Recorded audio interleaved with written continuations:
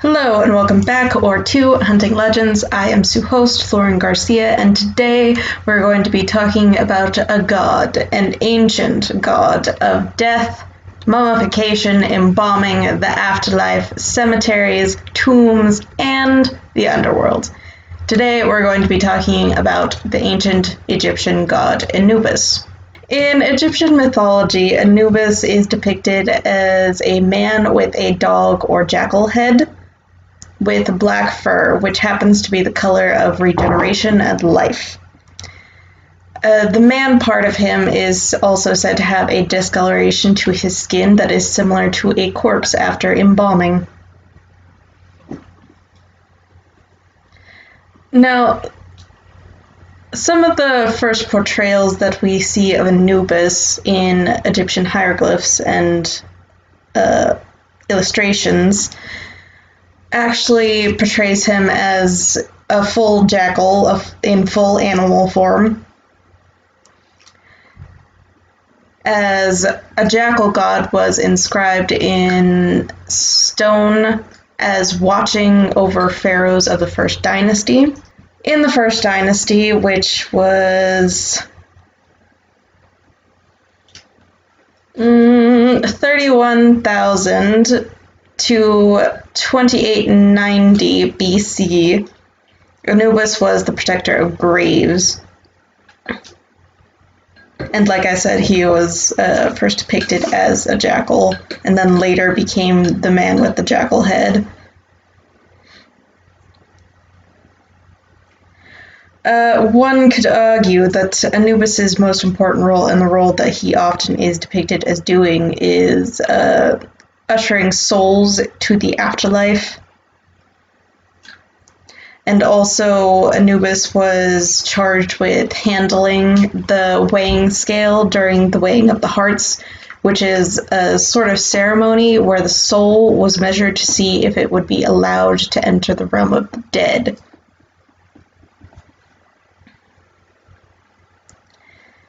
In other depictions, Anubis is also associated with his brother, stick with me, Wapwawet, I believe is how you pronounce it. I'm sorry if I get it wrong, but he is actually a war god who is depicted in a similar feature with the head of a dog and the body of a man, but his head has a gray or white fur. And fun fact, Wapawet's name actually means opener of the ways, and whenever he is depicted in illustrations, he is usually a wolf standing guard over a solar boat, and he is also depicted as being a sort of scout for armies. Because like I said, he is a war god. Anubis. What was that? Damn it. I knew I was gonna get hiccups. I hate too fast. Anubis also has a female counterpart, which also happens to be his wife, Anput, the goddess of funerals and mummification. Huh? I'm not talking to you! But I wanted to know that thing. What thing? That you just said. Okay, Anubis's female counterpart and his wife are Anput, which is the goddess of funerals and mummification.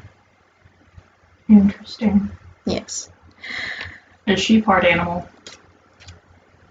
I don't actually know. I looked up pictures for every one of these other gods except for Anput now that I'm like actually looking at it. But anyway, Anubis's parents also parentry also varies between myths and stories. Some myths depict him as being the son of Ra and Nephthys, which Ra is the god of the sun and Nephthys is the goddess of mourning, rivers, the night, service, childbirth, mothers, the dead, protection, the home, the hearth, coffins, burial, and the air, and is also Isis's sister.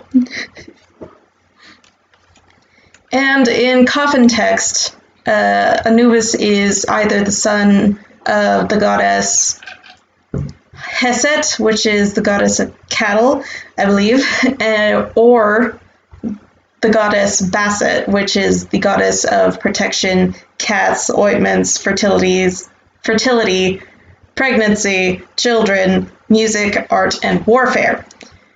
We are just getting into these gods here. But also in a lot of Greek myths that depict Anubis, he is said to be the illegitimate son of Nephthys and Osiris. Osiris being the god of fertility, agriculture, the afterlife, the dead, resurrection, life, and vegetation. And Anubis was adopted by Isis, which is the goddess of magic, fertility, motherhood, death, healing, and rebirth, and also is Osiris's wife. And this is a part of a story. His parenting being Nephthys and Osiris is a part of a story where Osiris mistook Nephthys as his wife, Isis. And when Nephthys gave birth to Anubis, Isis found out, and instead of, freaking out, I guess, she adopted Anubis. And that's why he became a god of mummification and of death and of embalming, because she is also a goddess of some of those things.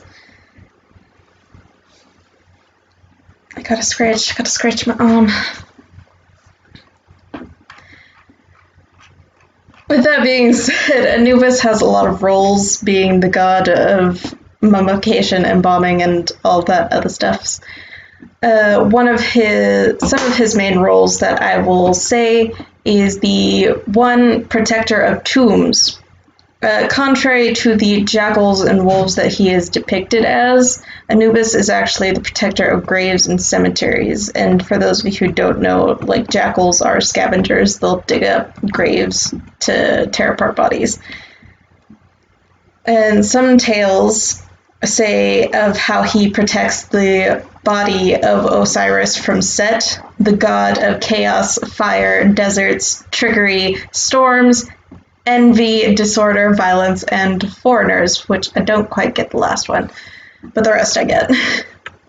In this story, Set transforms himself into a leopard in order to attack Osiris, but Anubis subdued him, branding Set.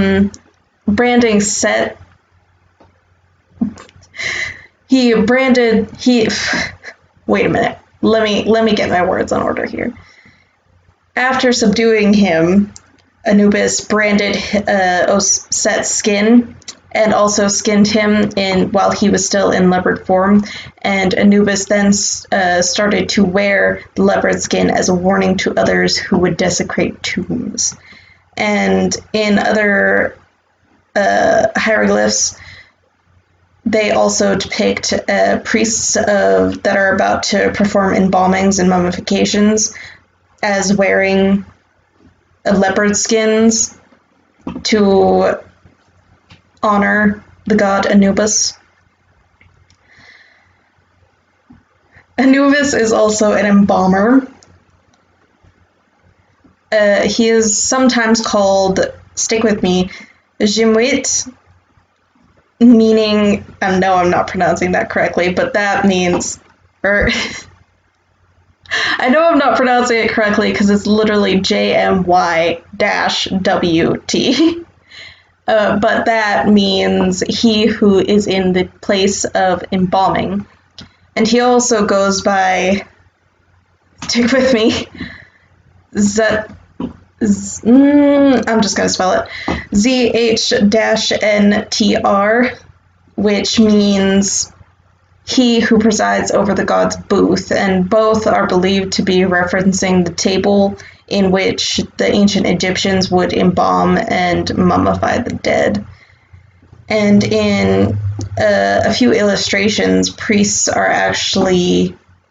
that would be performing these mummifications would actually wear wolf masks and leopard skins, as I said before, as they were performing the mummification to, like, I guess, usher the god to come take their dead to the afterlife.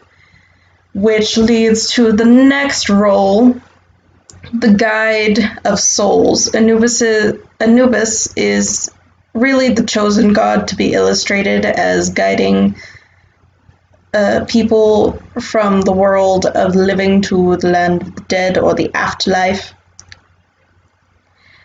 And this also ties in with the weighing of the hearts, which is one of the major roles that Anubis is depicted as doing. In these roles, he is called the guardian of the scales.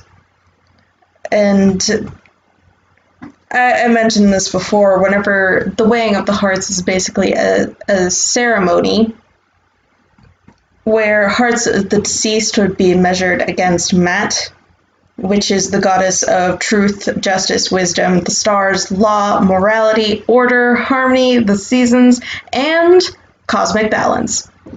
And she is represented on these scales as an ostrich feather. And souls heavier than... Wait, let me start that over. Souls lighter than a feather would continue on to the afterlife and continue on to their journey to the afterlife. But souls heavier than a feather would be eaten by Amit, who is also called the devourer of the dead, and she is also often depicted as like a demoness goddess, which is pretty cool. I didn't actually write down a depiction of her, but I'm going to look it up because I just remember it being very, very cool. I should still have it. Go faster, my search box. Go faster.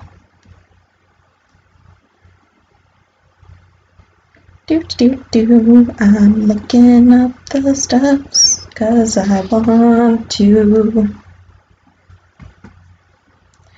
Do.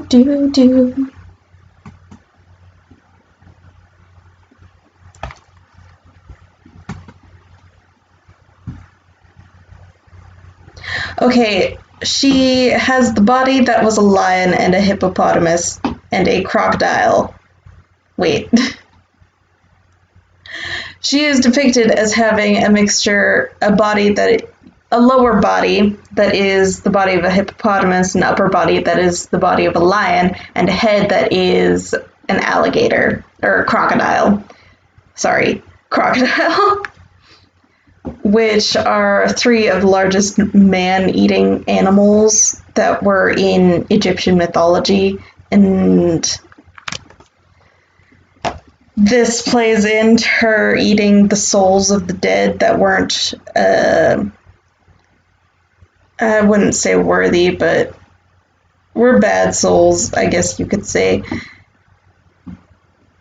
And actually, this plays into the story about how whenever the dead travel to the afterlife, if their souls are heavier than a feather, then Amit will devour their souls. This devouring of their soul is believed to be like a second death in the death. I don't know. I just find it weird, and I find it pretty cool how in Egyptian mythology, they have this god that is like solely set to guide the dead and to protect the dead and tombs and all that. And then they also have all of these other tie-ins where other gods are a part of like their journey to the afterlife and everything. And that's really why I wanted to do him, because I'm gonna say it, one of my favorite movies, which also depicts Anubis, is The Mummy and The Mummy Returns, which are older movies. But in those movies, they depict him more as a dark god, I guess, but in real life, you get to see all of these other parts and other stories about how he is the protector of the dead and how he protects Osiris from Set and all that, and how he weighs the souls of the dead and everything. And there are a lot of other movies that depict Anubis. I can't remember them all by name, and I didn't all write them down. But I do remember one that I think was called The Pyramid, where he is actually depicted as like a full-blown monster. And he tries to capture people to weigh their hearts to see if like he can go join his creator, basically. And that's a weird take for me, who like knows a good majority of this mythology, but it was a cool take. Like, it was a different take, especially with all of the other takes that say, like, he is a dark god and he is a bad god and everything, which he's not. But how long am I running? Around 17 minutes. There are a lot of other things that I could say about Anubis and that are about Anubis, but I really just wanted to do these main parts that were like of his parenthood and his parents and his roles and all of his depictions and everything. I wanted to do that because a lot of people don't really get to see that. They just get to see like the god of death, the god of the afterlife and all that. And they don't really get to see the protector of souls or cemeteries and tombs and all that. And that's why I wanted to do Anubis. Also, he is one of my favorite Egyptian gods, but that is just personal reasons. Anyway, with that being said, I did want to end it here and say that this has been Hunting Legends. If you're new, please like and subscribe for more content. If you're already subscribed, please comment, like, still, review, get all your friends into Hunting Legends. Hope you all have great weeks, weekends, days of your lives. And please stay tuned for next week's? Let me see. Yes, not next week's, but next 2 weeks. The next episode. Let's have you stay tuned for the next episode, which, let me see if I can't get a hint. Oh, this one was one that I was like really excited about, because I didn't know about this one, and it's a ghost story. It's a ghost story. And it's I guess you could say it's a bit of a hometown ghost story. But I had found it, and I really liked it because I had never really heard of it, and I had never really heard of anything that was quite like it. And I'm excited for it. And actually, we will be having a lot more episodes, including Fun Size, next month. A few more episodes, including Fun Size next month, for International Women's Day and St. Patrick's Day and all that, because I do want to do things for those things, and I have things lined up for those things, so please stay tuned for those things that I have lined up. But until then, I will be saying goodbye, and that I already said this has been Hunting Legends. I really need to get this outro in a better order. Anyway, do you want to say goodbye, Gabby? Huh? Do you want to say goodbye? Goodbye. Goodbye.